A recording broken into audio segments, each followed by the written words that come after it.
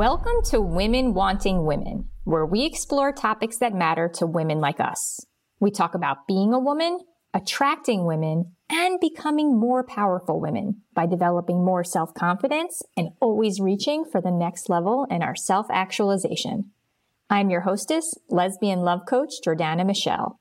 And if you're interested in finally finding the woman of your dreams, so you could be best friends who learn and grow together and share dreams together and have adventures together and share passionate intimacy together, then also check out my website, womenwantingwomen.com, because it's packed with resources that can help you, including my guide to quickly and easily eliminate rejection from your life, a how-to guide for finding your lesbian soulmate, a quiz to find out what qualities the woman of your dreams will find most attractive about you when you meet her, a report that explains the 3 biggest mistakes most women make when coming out and how to avoid them, and a matchmaking survey you can fill out in case I already know the woman of your dreams.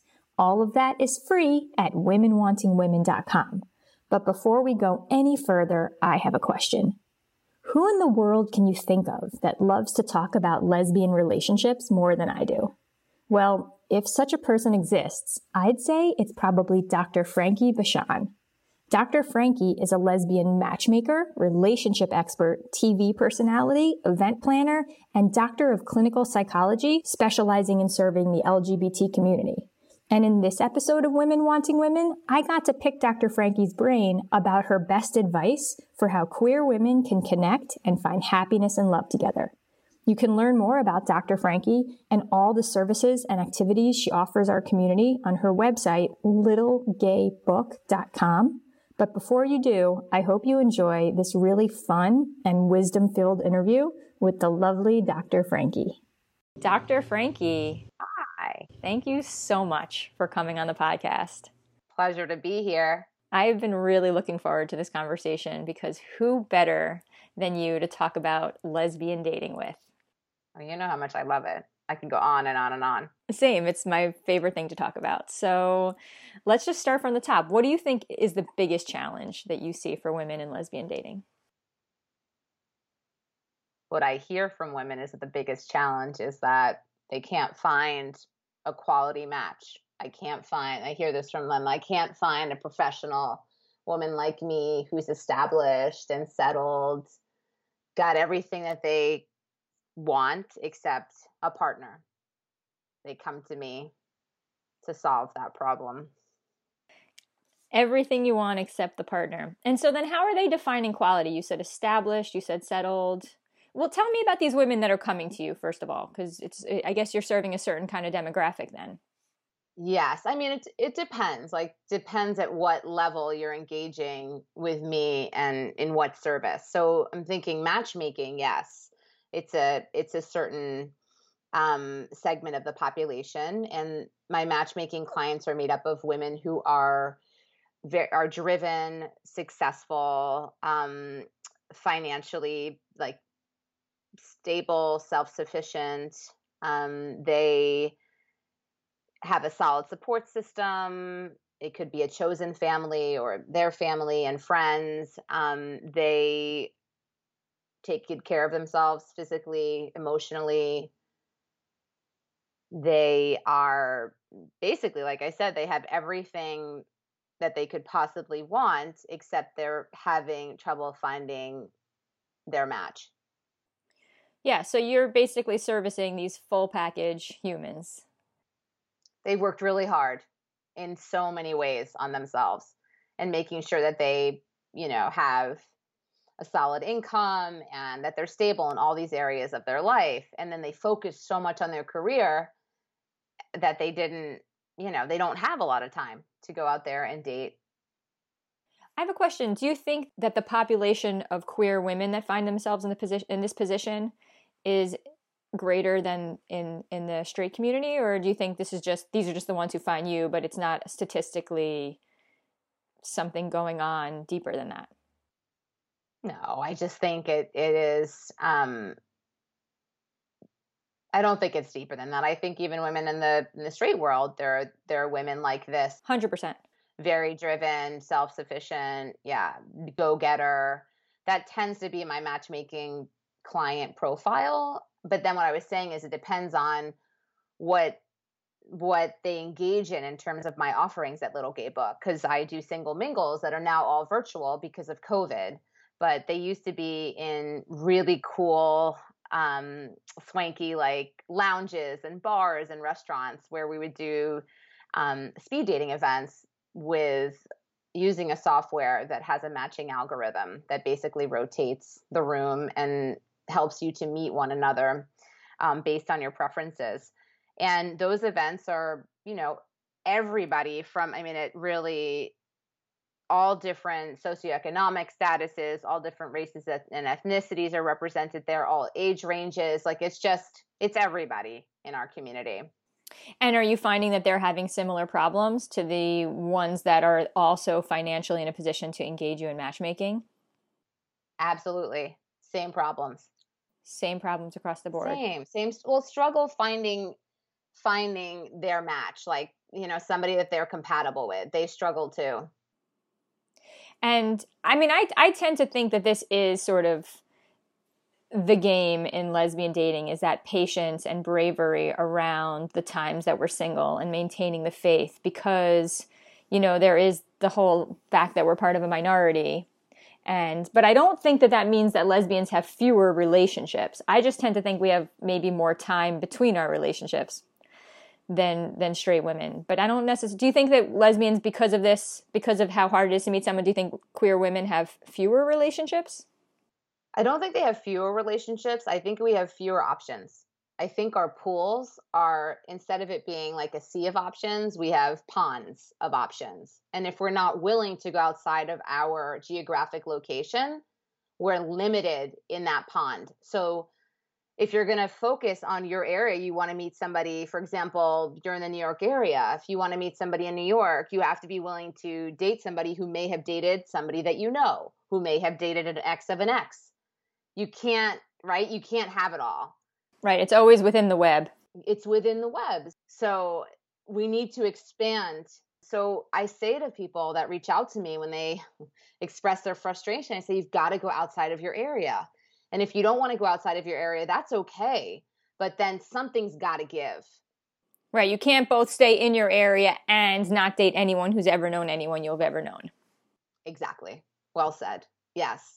So we have ponds, and we have less options, less choices. I think when you're straight, look at the numbers. There's way more straight people.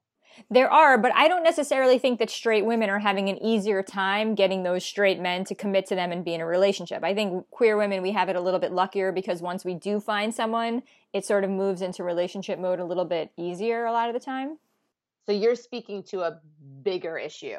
You're speaking to something else, which is our culture. So our dating culture that we've created here, which is we're told through social media, advertising, television, right? Movies, we're told that you deserve it. You deserve more. You deserve better. So what's happened now is that with this swiping mentality of, wait, but there could be my perfect match right around the corner, we're non-committal. On top of that, you think about the chemical reaction that we get from somebody online where we're matched with you get a serotonin hit, right? Which feels pretty euphoric. It feels great. So there's like a biological change, a chemical change that happens that sort of keeps you in this cycle of wanting that hit again. So even if you meet somebody that you click with, you're still curious about whether there's somebody that's a better match for you, because you start to see that this person may not absolutely be 100% a perfect match for you, because that doesn't even exist. We get into this cycle, right, of thinking we might be missing out on somebody who's even better for us. And then where does that lead us? We don't make any progress, right? We don't move into relationship status because we're spinning our wheels trying to find the perfect person. And do you see that problem a lot in the queer female community? Yes, I see that a lot. I see that we are short-sighted, that we are limiting ourselves. Some people have an insane number of deal breakers. And they're things that are like, here's an example. Just the other day, I sent a matchmaking client out on a date. And I ask that my clients and their catches, the women I send them on dates with, submit feedback to me within 24 hours of their date. And the feedback I got from my client is that the woman I sent her out with told her that she had a great time, but actually she's not attracted to women with short hair. So she just tossed, like, my client's amazing, so she has short hair. I told my client, of course, my client said to me, Frankie, did she know that I had short hair? I said, of course she knew that. I described what you look like. I don't ever send somebody out on a date without describing what they look like. But that was her response. Who knows? It might be that maybe that was some excuse. It was an excuse. Exactly. We don't know. Yeah. Thought that somehow that would be less offensive, or I don't know. But there are certainly women that will say to me, like, it's a deal breaker if she has short hair. I absolutely love long hair, and I can't date somebody with short hair. And I'm thinking to myself, you just like, you could meet somebody who's absolutely fantastic, would be a great match, would be really compatible, and you're going to say no because they have short hair. It can be really kind of superficial and icky when I see that kind of stuff in my work where I have to help push people a little to be more open if they want to be partnered. Talk to me about it. Talk to me about how people who might find themselves with these self-limiting deal breakers that are blocking themselves from being happy and finding compatibility with someone wonderful. How do you recommend to people that they can push themselves to be more open? To really look at that more deeply, like look beneath the layers. Is it that you really don't want to be in a relationship and you're setting up barriers for yourself? Is it that you want to be in a relationship, but you don't feel worthy enough to be in a relationship? You don't feel good enough? Is it that you've had, negative experiences in the past in relationships and you feel that you're somehow broken or not able to successfully be in a relationship, so you're sabotaging yourself? And is it always around attraction issues? It could be, it's not always around attraction issues. It's sometimes like they'll come up with, maybe they don't have a career that, maybe they're a police officer, right? And they didn't envision themselves with a police officer. They envisioned themselves with somebody who's in corporate America. And they're thinking, oh, that, that person's profession doesn't mesh well with my vision. That's not what I envisioned that I would be with, a person who's a cop. I'm just throwing out an example. Like sometimes it's career related, geographic issues. Like they don't want to. Here's an example. In New York, there are clients that I have in New York that don't want to date somebody on Long Island, that don't want to date somebody in Connecticut. There are areas in Connecticut that are 45 minutes from the city. They don't want to deal with that. That's too far for them. Yeah. Like, yeah. Really? If you met somebody fantastic, you wouldn't make an effort or a point to like date them for a year, driving 45 minutes to see them? You could figure out how to close that gap to get closer in proximity. Yeah. So it's like limiting. And you think it all comes down to this question of like, maybe there's something keeping them from the relationship. This is sort of to you, and you're the you're the licensed therapist. I'm a psychologist. Yeah, right? yeah. So of course I'm going to go, right? Like there's something more here. That's so interesting. And so for anyone listening that might really believe that they're not attracted to that person, or might really believe that there is a problem, how do you start to examine? How do you start to look beneath in that way? How do they know? You say, is it just that you don't want the relationship? How do they know? I mean, that seems like something that might be hidden. It might not, you know what I mean? It may be non-obvious. You look for a pattern. So if you're finding that repeatedly you're presented with opportunities, whether it be that friends want to set you up with somebody or family, or you connect with somebody online on a dating app, repeatedly you come up with excuses as to why this person isn't good enough. And looking at those individuals and thinking, am I making assumptions about them? Am I creating some sort of like preconceived ideas about them? Because we can project, right? And what are some assumptions? So like someone with short hair, I mean, some of the most feminine women in the world have short hair. It's not a masculine feminine thing. So maybe it's sort of, maybe there's a prejudice in their mind, short hair equals non-feminine or something. Or in corporate America, they might think, oh, you make more money, but not realizing the benefits of being a police officer and the financial benefits. So it might actually be equal in the end. Someone with short hair might be equally as feminine, or a police officer might make equally as much money. I don't know. I'm making these things up. You just touched on it. So that's it. So like, let's use your first example of short hair. So I'm a good example, right? I have short hair. I'm incredibly feminine, but people will make assumptions about me because I certainly can wear skinny jeans and boots and, you know, and be a little more kind of androgynous, but I'm pretty girly. And the assumption is, right, when you say somebody has short hair, I think some of us have internalized homophobia. So the assumption is that, oh, she's going to be too masculine for me. She's not feminine enough. I mean, I think you touched on a really big deal here, though, because I think that internalized homophobia, especially for those of us who were born or who started coming out or dealing with our homosexuality before it was cool, you know, or before it was acceptable, or before it was in any way allowed or okay or non-taboo, that would make a lot of sense. And it could be, there's to some degree where we're just sort of not really looking at the full picture, but I think that it can reach a point where you really are turned off by something. You know what I mean? And they might really be turned off if the internalized homophobia is strong enough. It strikes me that maybe it's, yes, to some degree it's just in their head, but if it's so deep in your head, they may not be able to correct for it, right? Or do you think there's always the ability to correct for this? There's always the ability to correct for it, but you have to be aware of it.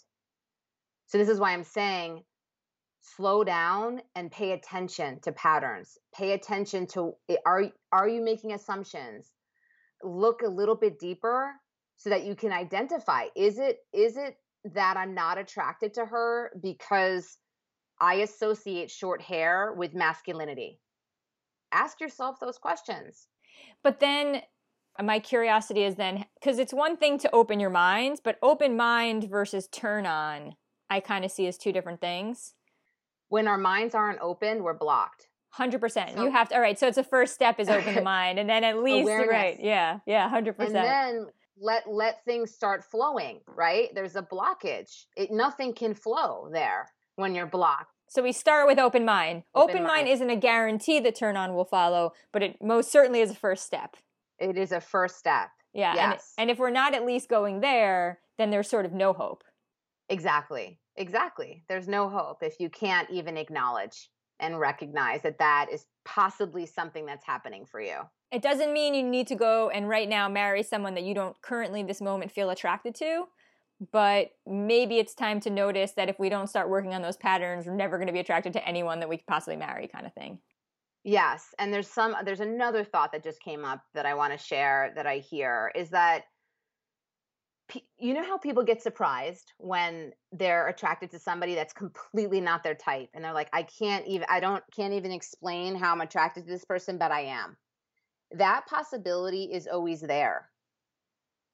If you're open, like you need to be open, even if it's just a little bit open to the possibility, because we can be surprised. But if we're not, right, if we're closed off to having like a surprise or something like that present, then you're not even, you foreclose any possibility. So an example is, you know, I have had clients where they ask me to only introduce them to women who are very, very feminine.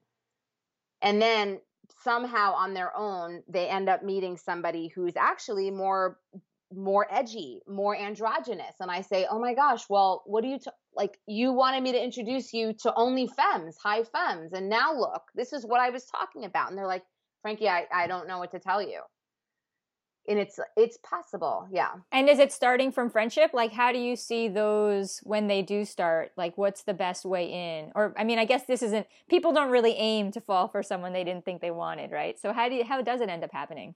It's like, it could be through friendship, and sometimes it's just a surprise, right? Like, there's something about that person's personality that, for example, the short hair idea, it's like, she has short hair, and your first hit on her, or read on her, is that she's masculine. Then you engage with her and you're like, she is feminine, like she's feminine, her energy, she exudes femininity, but just at first glance, she looks more masculine, but that was an assumption.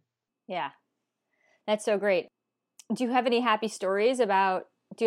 good stories about women who have been able to change this pattern for themselves and find amazing love? Not the accidental one, because no one can really plan for that, but I would love to, if you have any great examples of women who really opened up. I mean, I have about how many years? I have a matchmaking client that just got married last year, who married somebody who's 12 years or 13 years, something like that. It was a significant age difference. And initially, when I presented her to my client was like, totally freaked out that it was over 10 years of a gap. And I have seen many successful relationships where there's an age gap. And I'm very much, I write about it. I blog about it. I encourage people to be open. And she was resistant. And I just said, trust me, like I've been doing this a long time. She's perfect for you. And they've been together 5 years now, and they're married. And that's an example, right? And she just trusted me. This is why when I take on matchmaking clients, I'll say to them, I just need you to trust me. Let me do what I do. I do it well. Just let me, because most people I work with, right, are very successful and powerful, and they call the shots, and then they hand over. And they want to be controlling. Yes. It's very crazy to let someone else be in control. So the thing I ask them to do is let me do what I do well. So there's an example. And she did. She was like, all right, Frankie, it's out of my comfort zone, but I'm going to say yes to this. And it's just, they're beautiful. Now, can you keep track? Like, have you kept track of how many marriages you've made, or is it impossible to keep track at this point? I've been doing it so long, it's impossible to keep track. And the funny thing is that you would think that I'm invited to all the weddings, but I'm not, because I've set up weddings and I haven't been invited. Okay, why haven't you been invited? I don't know. Why so are you? I know why, because I've asked. When I show up, it's then known that they were set up by me. So these weren't even like contracted ones. I've made 4 marriages. Well, awesome. 1 life partnership, there wasn't an actual wedding. But 3 others that were official marriages, which is not a lot. We're dealing with small numbers, but that it's not easy to do. But it's the best feeling.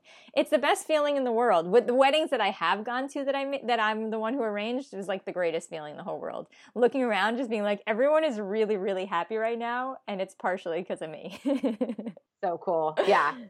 The other thing that's awkward too is when I do go, then they make an announcement. I'll ask them not to. Just don't. I'm happy. I want to be there. I'm thrilled to be invited. Don't announce that Dr. Frankie is here and she's the person that brought us together, because then everybody has a million questions for the matchmaker, and then it's like taking away from their wedding. And I'm like, no, I don't like, let's focus on you guys, Totally. It's their special day. I love weddings. I absolutely love weddings. That's so great. Have you, and these that just got married, did they invite you? The couple with the age difference, did they invite you? No, and they did a testimonial. So you can find them on my YouTube channel. No, they didn't invite me. Most don't invite me. And I don't take any offense to it. I would prefer that they don't in some way, because when I show up, it's like, oh, there's Dr. Frankie. And then it's known that I actually arranged it, which is fine. But people are really private. They're private about that stuff. They don't want it to be announced. There are many, many matchmaking clients that I've worked with that don't want to put up a testimonial. That's one reason they seek out my services, right? Is because they don't want to have their profile out there. They're private people. So cute. I'm such a romantic. I love true love. There's nothing that makes me happier than hearing about matchmaking that actually works. It's so sweet. Right. Yeah. I mean, what better job could I possibly have? For real. Yeah. There's nothing more that I would want to do than like help people find love and happiness. And talk to people about relationships all day long. All day. That's what I do all day long. It's the most fun thing ever. So what have you learned about lesbians from your experience serving the community that has surprised you? I wouldn't have thought that it would be such a struggle. I think what's surprising is that the human condition makes it so much harder to be successful. When we want something so badly and we just keep stumbling again and again and getting in our own way. I think that's my biggest surprise through this. I knew it was challenging and I knew that there was a need, which is why I actually decided to take the leap and open Little Gay Book in 2009. But I did not realize how hard. Like, people that have it all, they have everything that we could ever want for, can't find a partner. And it's just, it pains me to I get calls every day to hear the struggle and to hear their stories. Because I think fantasy has, like Disney and in our generation, it sold us an idea that just isn't, it's not reality. And we keep searching for it and just falling short for ourselves. And what is the idea? It's the idea of perfection. Yeah. Like, I deserve it. Here's what this is what I hear from women often. It's like, I deserve it. I busted my ass to get to where I am. And I deserve somebody who's an equal. And there are certain things I'm just not going to settle for. And when you really look into it, it's like there's financial parameters. When somebody's making over $500,000 a year and they're not open to dating somebody who makes less than them, like that, I don't really understand that. Why couldn't they, if it was the right person, date somebody that makes a little bit less and maintain their lifestyle and help their partner out so they can maintain that lifestyle together? It's just, that's another example of just limiting oneself unnecessarily.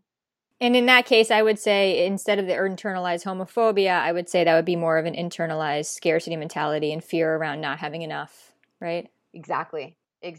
Because how could you not, if you're smart about your money, when you're making that kind of money and you save some, you live on some, like there isn't going to be not enough. There will be enough if you're smart about how you spend your money. Which not everyone is. There's something else that comes up for me when I hear that maybe I think could be a factor in it, is when we're little girls, at least let's just say when I was growing up as a younger girl before being gay was even an option that anyone ever addressed with anyone. I mean, that didn't exist when I was little. Yeah, me neither. And there were definitely working moms, and I certainly always intended to be successful, but there's also that patriarchal cultural expectation that the guy makes more money than the girl. And so maybe if the woman is making more money than the other one, suddenly she's the guy. And like, I don't want to be the guy, or why do I have to be the breadwinner? There's sort of that role maybe that they didn't want to be. Is there any of that in there? Potentially? I'm sure it's not conscious. Like, it doesn't come up. Like, they're not using those words when they talk to me, but of course it's in there. We also weren't taught as females. Were we taught how to be financially smart? Right. Like, and it's all basically judging then based on money, not on the level of success, because that person that might be making less in terms of dollars could still be number one in the world in their field. Yes. And doing some life-changing, mind-bending things that no one else on earth has ever achieved. Yes. But it may not necessarily, and really helpful to humanity, but maybe not financially pay off. And even in that case, it doesn't, is it like a level of success thing or straight dollars that you're seeing it when this happens? It's both. So sometimes it's straight dollars where they want to maintain a certain lifestyle and they like the fancy, they want to live an extravagant lifestyle and they don't want anything to cramp their style in that way. And having to pay for two people would thus necessarily cramp their style. Yes, it could bring it down a bit, right? If it was dramatic. I can afford this for me, but I can't afford this for me and another person. You need to be able to afford this too and show up on that level. Yes, that comes up. Or people just want to be where they're at and they don't want to have to carry somebody to do what they love to do. And how do you work on that with them? I'm always encouraging people to just be like a little more open. So if you're wanting to date a professional and you want to date somebody who's got a career and not a job, then focus on that. Like somebody who has a career where they're passionate about what they do and they're alive, like that's where you need to focus. Not so much on how much they're making. And that speaks to a lot of people. Like I think when I say they're like, I want somebody who's passionate about what they're doing, that how they spend their time on a daily basis matters to them. And then, you know what I mean? They're able to see like, okay, that's actually what matters more to me than the financial piece. Yeah. And to the person who's more interested in the lifestyle, for example, which I don't know whether that's fancy hotels or restaurants or clothes or whatever. It's all of that. It's all of that. But I would say that, you know, great sex and having someone wonderful to wake up next to, and, you know, that's, because I think that's worth more than all the money in the world. Yes. And all the fancy restaurants in the world, you know, the actual, but I guess it's just a values thing. A real person that wants intimacy and connection. Yes. So they're seeking the person that wants somebody, right? They want to be with somebody who makes what they make and they want to live this extravagant lifestyle. It's like they're chasing something that doesn't actually bring happiness. Studies show that doesn't bring happiness. You see, so it's a block. And I think that's a societal problem overall, right? The materialization of culture and not really, I mean, I think that's across the board, something that everyone could, that the whole world, if we focused a little bit more on what actually brings us happiness, I think we'd all be better off. We'd all be way so better off. More content in our lives, satisfied, but we're just chasing something that we've been taught will bring us happiness. But and what is some advice you have for women that are, you know, to really get back to focusing on what actually makes them happy? Are there exercises you have them do, or how do you work with women in terms of getting them more clear on that? I do a lot of coaching work, and I explore them, like what makes them tick, what gets them excited, what, you know, I ask them to give me examples, and we hone in on that. And then I try to find, when we're talking about matchmaking, I try to find women who there's some overlapping values, interests, that sort of thing, and then differences, because you don't want to be with somebody who's exactly like you. You want to be with somebody that you can learn from and that you can teach them a thing or two, right? So it's differences and similarities. It's a combination of the two. The right combination. I want to rewind back to where you used the word ponds, and we were kind of talking about geographic location and people maybe going outside the ponds. And I get asked a lot about long distance relationships, and I'd love to hear your thoughts on that.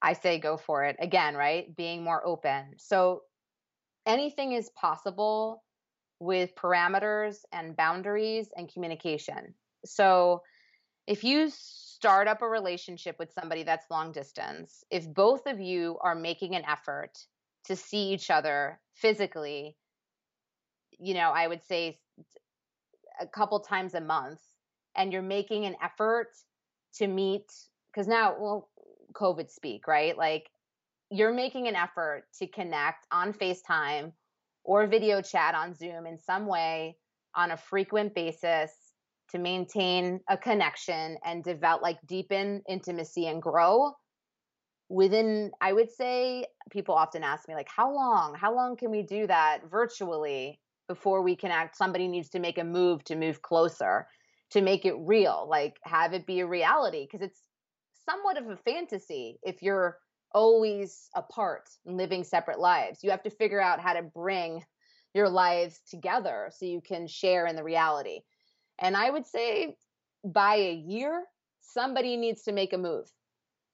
you can't sustain what I have seen in relationships that are long distance. You can't sustain successfully more than a year apart. Yeah. So long distance relationship, go for it. Make the effort, see each other 2 times a month, assuming that we're talking at a time that isn't COVID, which right now we are talking during COVID still. And then within the year, really be thinking about making the move. Absolutely. And do you think that that means when you're picking the person that you're going to be with, do they need to be in a place that you would be open to moving to, or? Yes. So this is like, I have singles events across the US. And now because it's a silver lining because of COVID, now everything's virtual. So I have events in New York City, and I'll tell folks in California, look, if you could see yourself living in the New York area, join our single mingles in New York City. What do you have to lose? Do it. You never know. You could meet somebody, fall in love, and relocate to a city that you've always envisioned living in at some point. Okay, on terms of what have you got to lose, I have a question because there's something that does worry me a little bit. And this hasn't directly happened to me, but it's one of those, sometimes you worry about things that never happened to you before. Oh, yes, that's a guarantee. We all do that. So this is my one little caveat that gives me pause sometimes about the long distance relationship thing. And it's when women fall in love before they've been physically together. And my fear in a situation like that could be that there's a lack of physical or sexual chemistry. And that only matters for people who value sex. There are some who are asexual or that wouldn't matter at all, and they're only looking for companionship. But for anyone for whom sexual chemistry is important, that's not something you can know in a vacuum. You're laughing. Tell me. Well, no, I just have a thought about something you just said. Even if you're asexual, right, and you don't want to have sex be a part of your relationship, we still have scent. You need to know if you like how she smells. Absolutely. Yeah, but if she doesn't smell good. So yes, it's not necessarily about sex. It's about scent and energy. Like you're going to feel a different if we interface, we're dating through Zoom, you're not experiencing all of me, right? Like it's different. So I think it's important I would say if you're connecting with somebody and you're talking on a regular basis and you can feel yourself becoming attached to them, I would say within a month, figure out how to get there as soon as possible. Yes. Because I get emails from women all around the world that are in different countries and have never met, and they've been together for however long and still haven't. I think there is some danger in that. I understand the desire for it because there's the emotional comfort of knowing there's somebody else there. But I think there's also a danger of falling deeply for someone and and until you've been physically body to body, it's kind of made up in some ways. Some things aren't made up. The friendship might not be made up, but the entire romantic part of it is sort of hypothetical until it physically happens. I agree with you. I think that you could be immensely disappointed. Yeah. So that's one thing. I felt, I feel bad saying it because I know that for a lot of women, it's sort of their only option. And if it is, then that's what you have to work with, right? You make the best of what you got. If that's your only option, you make the best of what you got. But you keep in mind that this could be an issue. Yeah. But you go for it and you take the risk because that's what you have available to you. 100%. Broken hearts happen, but it's nothing we can't handle at the end of the day. Yeah. We're going to survive. Yeah. And we get stronger, we get better. Broken hearts are epic when we come to the other side. We learn from it, right? We learn from it, we recover, we heal, and we're better for it. Do you help women when they're in relationships? Like, are there any interesting issues that come up in queer female relationships that you think are interesting and worth bringing up? Oh my gosh, I do tons of that work. I work with women in relationships. I work with women who are exiting relationships. I help them break up. Sometimes they'll call me and they'll say, we care deeply about each other and we don't know how to end things, or we want to end things amicably. So what do you think is the most important patterns that you see that our community faces in terms of our relating? Oh, that's a great question. I see that women stay in relationships too long. I see that we settle. that we accept early on, that we sort of set a precedence and we accept things that are not okay for us, and therefore we settle. I see too much merging, not enough healthy boundary setting. For example, one of my close friends, she always comments on the differences in terms of the way that I navigate my relationships and the way that she does. And it's often around how I'll go to events on my own, or I might take a trip on my own, and I could be in a relationship and I decide I want to, right, go attend an event, a gala with friends, and I don't invite my partner.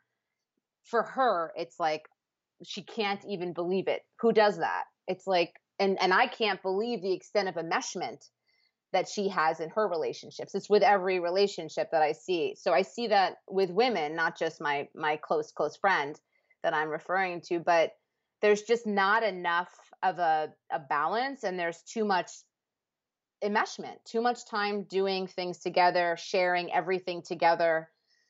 I see a lot of that. Now, do you think that that is personality based? Like your best friend, do you think that she just might fundamentally have a different way of doing relating, or do you think she's in some ways not developed that certain part of herself that allows her to have the independence? Sort of like the difference between, and I know this isn't the same and I'm not trying to even make them the same, but sort of like when you look at monogamous people and polyamorous women and polyamorous people, it's not like, you know, it comes from a fundamental difference in the desire in the way they relate. It's not that one is doing wrong and the other one's doing wrong. So is it that this merging that you see, is it that it's good for those people but not for you, or is it you think it's bad across the board and it's an issue that we develop? It's suffocating. I think it's suffocating. So it's not allowing for enough time to miss one another, to maintain your own individual identity outside of the relationship. So no, it's not the same as this then out, you know, the example of monogamy versus polyamory. I mean, what you spoke to is true, right? It's a difference in desire and need to connect. No, this is about codependence in an unhealthy way. Yes. It's just, yeah. Because it's one thing to be best friends and it's another thing to be codependent. And why do you think that happens more to us in our community? I think that we tend to not want to upset, aggravate, disturb.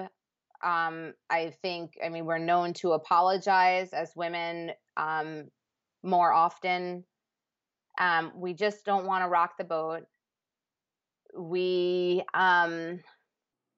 I see. So it's the people pleasing. And so both women and both humans in the relationship are socialized to be, because in some ways they say that females are more socialized to be people pleasing. And so you think it's, in some ways I'm hearing that you're saying maybe this is coming from the way that we're socialized to be people pleasing with each other. Exactly. And then it can, it's so interesting. I hadn't thought about it that way.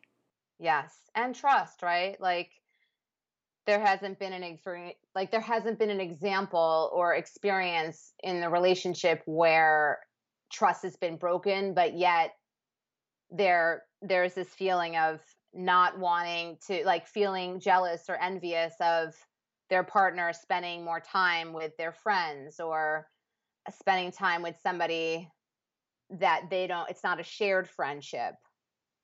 It comes down to trust also. Like, if you have no evidence to believe that this person that you're with can't be trusted, then why not choose to trust them and give them some space to have connections outside of the relationship that you know about? It's not a secret, right? I'm not talking about secret relation. I'm talking about people, like, for example, like I'm very much involved with fitness in the gym. I know people at my gym, and I may go to lunch with somebody at my gym and may never introduce that person to my partner. That's okay. There's nothing wrong with that. Yeah, 100%. I hear what you're saying. I have a million more questions about it, but I want to be more mindful of your time. And I have another question that came up from what you were talking about before. about women settling. And I would love to know your opinion on how we know the difference. Because before we were talking about not being open-minded enough. So how do we distinguish between what is settling and what is being open-minded to make something work? Yeah. The settling piece is that I think we get to a place where we feel, in a sense, desperate, whether it's conscious or unconscious. So if we meet somebody that, we make it so that it's just good enough because we're afraid to be alone because we have pawns and we're not willing to look outside of our pawns. So we settle. Right. So the settling is really based on a fear of being alone, and the open-mindedness is about, realizing that something actually wouldn't be settling. It would be amazing if only you can open your mind. Exactly. Yeah. Less limiting. You open up the possibilities instead of settling to be with somebody. Just going back to that example of like income, right? Like you settle to be with somebody who makes a similar income, but yet you don't have much in common. Or maybe your values aren't in alignment, but because she can maintain the lifestyle that you have and you can travel together, you're going to settle to be with somebody who actually you may not even like that much. When you could have had the epic love of your life, best sex of your life, happiest you've ever been, every day of your life you're happy because you're with this wonderful woman, but maybe you don't stay at the nicest hotel when you go Yes. in the other places. And then I wonder, Yes. Yes. And I'm pretty sure I know which one will make us happier in the long run. It's not the hotel. It's not the hotel. It's not the staying at the Four Seasons. It's the experience that you have with that person and how you engage with each other and what you explore together and learn from each other. Yeah. So you just nailed it. That's it. And then staying too long. Why do you think that happens in our community more than in other communities? We're afraid to hurt, to leave. We're afraid to reject that person. Again, the people pleasing idea. I think also we become dependent on, we like what's familiar and comfortable. Like even if we're not happy, we're familiar with what we've created with that person. And change is really hard for us just as humans. Yeah, it's scary. It's scary. And then alone. I'm going to be alone. I hear that so often. I'm afraid I'm going to be alone. I'm going to age by myself. How do you help people manage that fear? Once you can be alone with yourself, so I encourage them to learn how to be alone with themselves. We are our own best friend. Once you can be with yourself and know that you've got your back, like that fear is gone. You don't worry anymore about being alone. Sit with your thoughts. But like, here's an example. I was terrified to travel by myself. So I pushed myself because I knew I had to. I had to experience, if something that scares me, I need to lean into it, because oftentimes the things that scare us, it's just bullshit. It's all fear-based. It's not based in reality. So I did. I went on my own. I went to Mexico, and the first 24 hours, I am very social, but I'm shy initially. To strike up conversation, I can be shy. And it was rough for me through the first 24 hours. I then met amazing people, two of which I'm still in contact with. And I love traveling on my own now. So you just I realized that I experienced things that I could not have experienced had I brought a friend with me or a partner. Because you end up meeting more people when you're by yourself, right? You end up engaging with people you may not have ever crossed paths with. And I feel like if you can be on your own and you know that you're going to be all right, you don't get into a desperate place or a feared place of being alone. You just don't think about it anymore. It's a non-issue once you can learn to be with yourself and find contentment in that. And that's something that everyone can get. We all can get that. Yes. Even if we've had trauma, even if we've been abandoned repeatedly, you can get that. It takes effort. You got to work on it. What are some practices you recommend? You push yourself off the cliff kind of thing. Like you just say yes to it. Say yes. So things that make you uncomfortable, commit to saying yes more often than not. And doing them. You just do it. And then you see holy shit, I avoided that for so long. For what?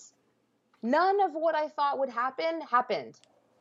And that's going to be that way for pretty much most things. And when we do the things that suck, sometimes it'll suck, but then it'll stop sucking. And then you'll be okay. Yeah, it's not going to suck forever. It's transient. Like discomfort, unhappiness, like feelings they're not going to be there forever. They shift, they change, they morph.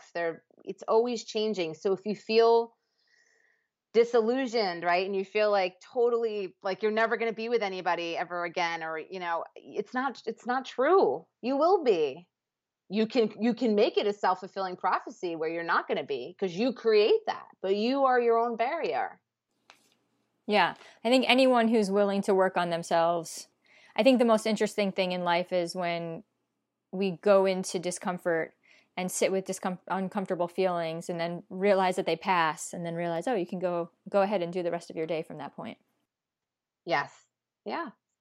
You can sit with it and be in it. And the other point I wanted to make really briefly is that we're wired for survival and self-preservation. So that's another concept that if you know that, you understand that, like, okay, so I'm afraid to leave this relationship. This is why people stay longer than they should also, is because they're afraid of the unknown. And it's safer to be in what is known than what is unknown. So there's a lot of things that we do for survival's sake when we're not necessarily aware of it. Yeah. Better the devil we know. So far, we haven't died with this person. If we leave this person, for all we know, we might not survive. We might die. I mean, the monkey brain, Yes, tells us things that we don't always necessarily understand. Or we may meet somebody even worse than this person. Maybe this is the best that I can get, so let me just stay. And I think that's typical across that's heterosexual too. I mean, that's something you hear across that maybe this is the best I'll ever do. Yeah. Can we get back to jealousy and envy? Sure. Between women? Sure. Yeah. So do you think, what's some advice you have around that?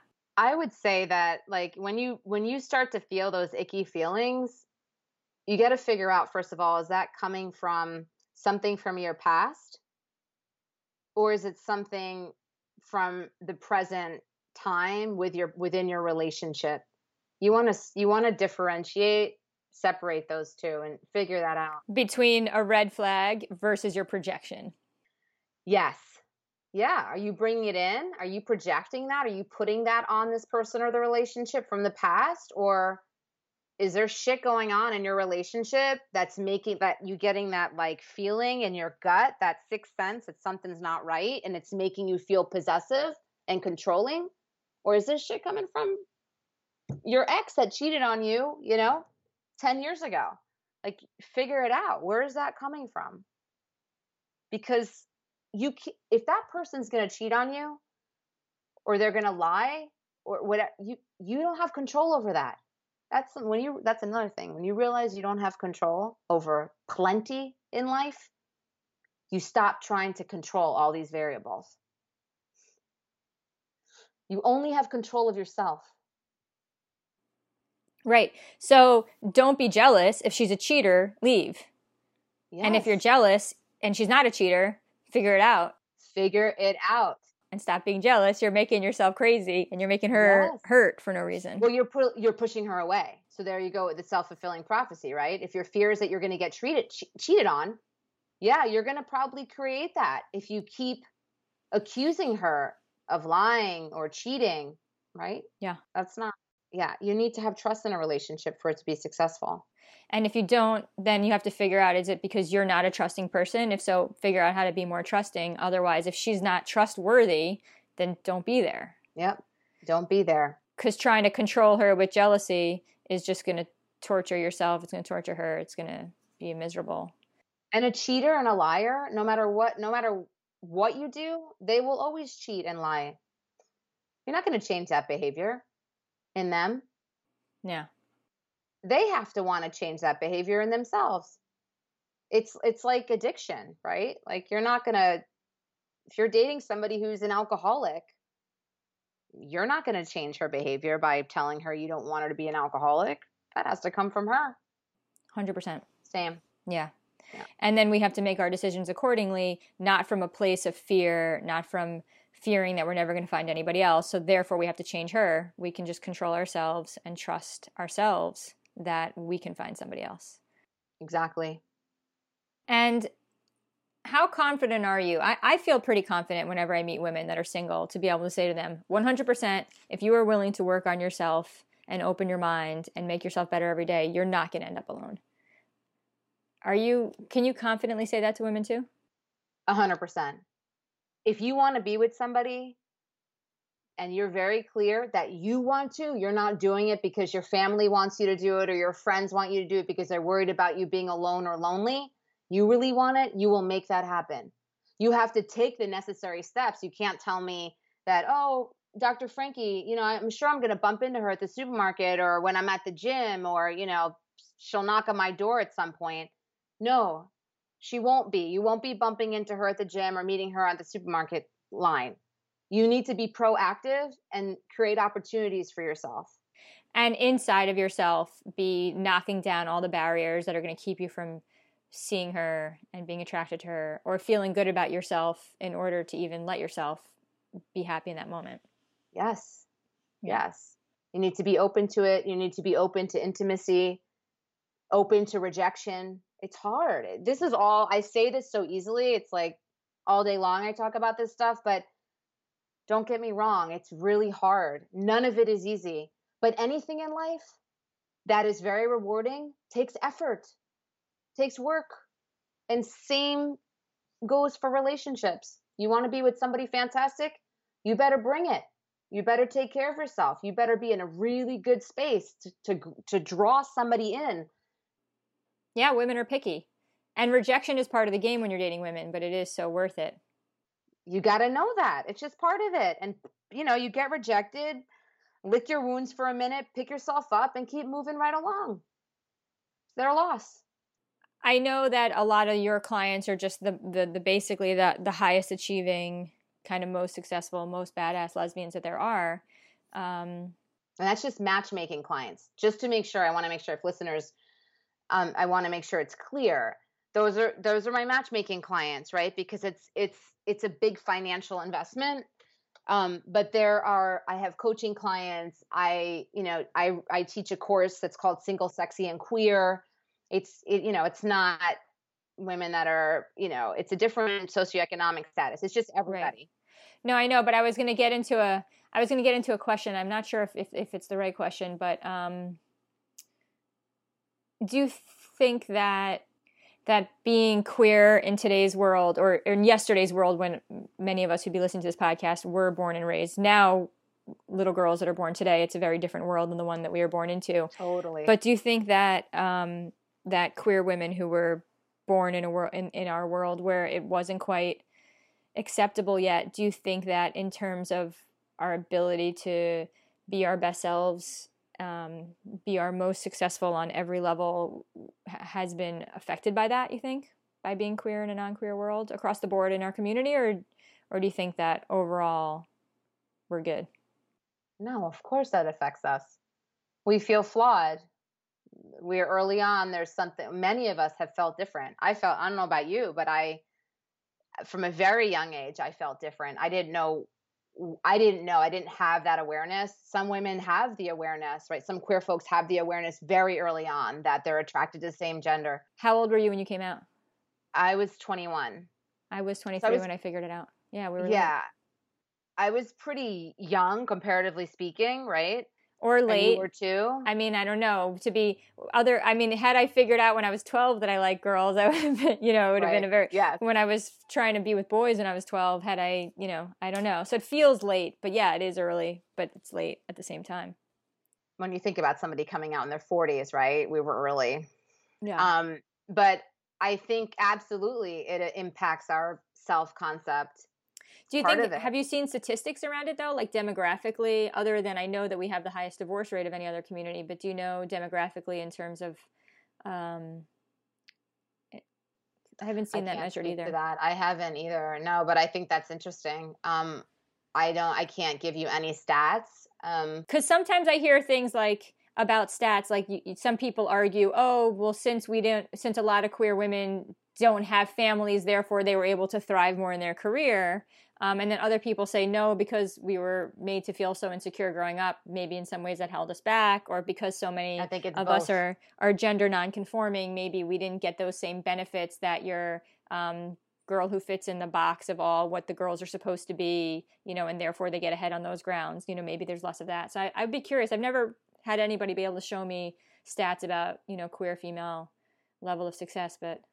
Me neither. Interesting though. Yeah, I'm really. If that hasn't been conducted, that analysis needs to happen, because that would be so helpful. But I think if I were to guess based on my experience and just being a psychologist, I think that it absolutely contributes. Growing up in a heteronormative world where you were made to feel different and marginalized is absolutely going to affect your self-image, your self-concept, how you see yourself, many women that, were in our generation grew up thinking they could never have children.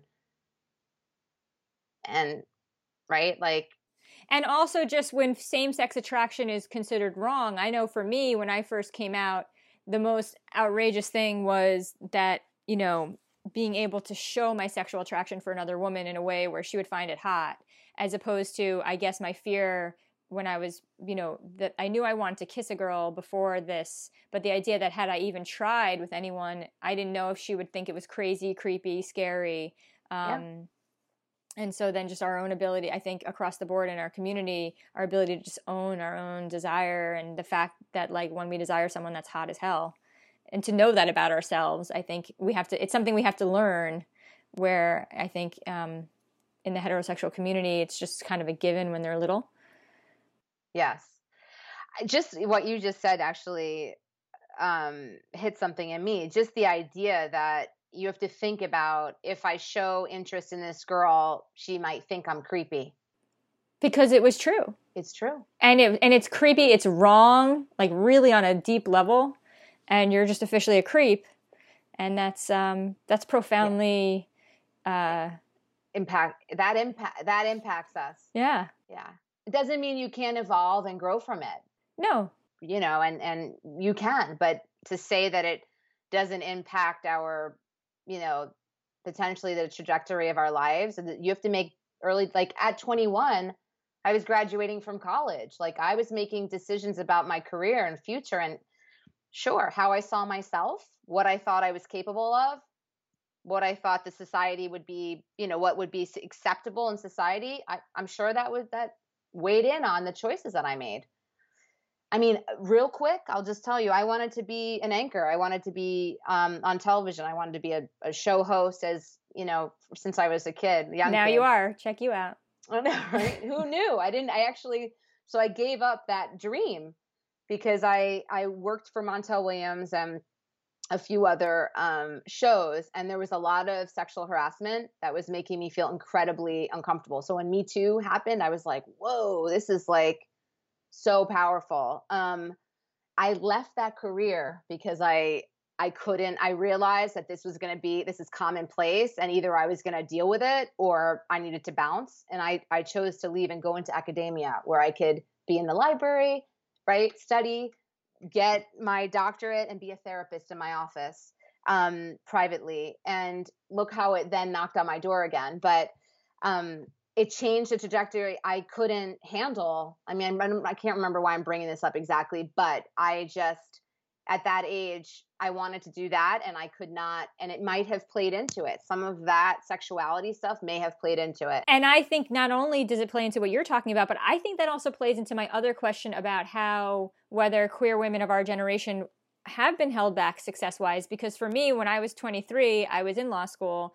Everyone else, all the other girls my age, were kind of focusing on their summer internships and what they were going to do. And they were like, finding their husbands, moving forward, doing all these big life planning stuff. And I was going to the lesbian bar the first time, finding out how to ask a girl out, and like figuring out for the first time what it's like to actually be attracted to someone who's attracted to me back. And I felt like I was 12 years old, but I was 23, and that occupied so much of my brain power when my other friends were focused on their career. And I remember kind of when I got out of the fog of my coming out adventure, it was a couple, 3 years later, I don't know, whatever, by the time I was settled into my first relationship really and turned around and realized, wow, I fell behind a little bit. I fell behind for a couple of years is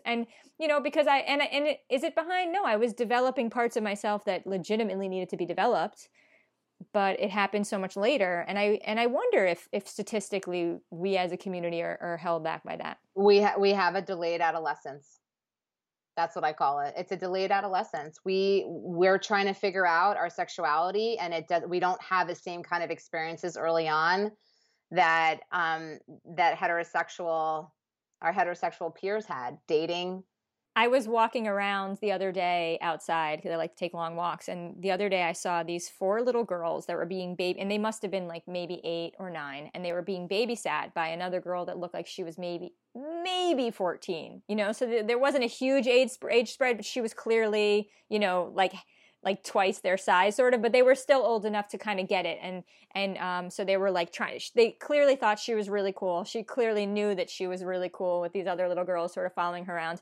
And they were just a few steps behind me. So I was listening to what they were saying, and they're like, when did you break up with Amber? And she's like, yeah, Amber and I broke up last week. And she's like, well, who are you with now? And she's like, my new girlfriend is like Louisa or something. Well, how long have you been together? She's like, yeah, we've been together for like 2 weeks. And she's sitting here, this like, if I was 14 talking to 9-year-old girls about females that I was attracted to, I would have been expelled. It would have been like a whole community conference about how I'm like corrupting these little, it would have been the creepy, Your parents would have been mortified. Everyone would have been mortified. They were worried about their neighbors, what they would think, their friends would think. All those parents would like never talk to my parents again. It would have been this huge scandal. And I'm sitting here looking at these girls being like, wow, this is amazing. And my heart was so happy. And also just thinking, what would my life have been like if I could have been dating girls when I was that age? But wow, it was just an unbelievable thing to witness. And I sort of knew that it was happening with younger humans, that they have this opportunity, but it's not like I really got to see that interaction of just these kids and what that looks like, where it was just so normalized and so awesome. We'll never know that. We'll never know what that's like, but we can watch from the outside and be like, wow, that's just warms my heart. I love hearing stories like that. And it's inspiring to see the younger generations, just how their openness is just, I love it. I'm enjoying.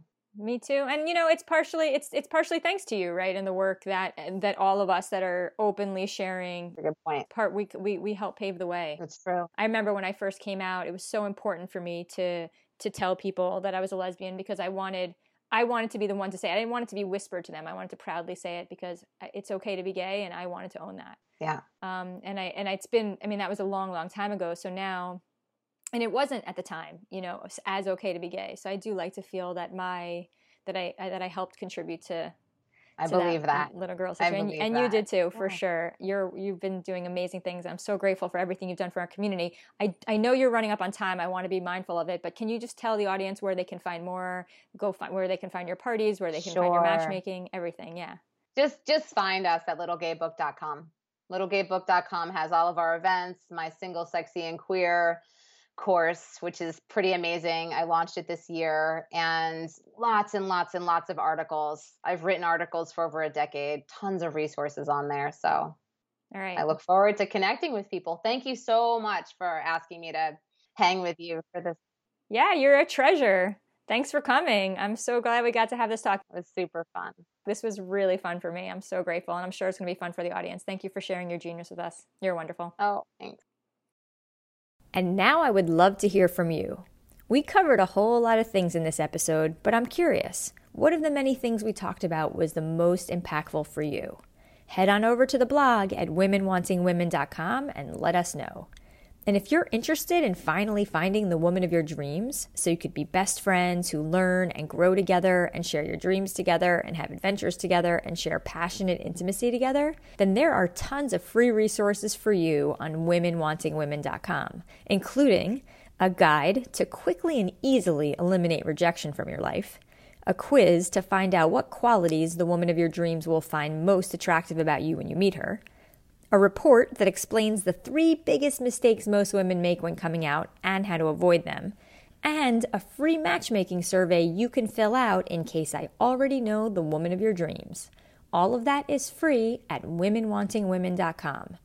And when you claim your free access to any of those things, you automatically become a Jordana Michelle Insider, which will give you instant access to an email training series I created to help you get on your game to finding your soulmate faster and easier, and to help you grow the deepest possible love together once you finally do meet.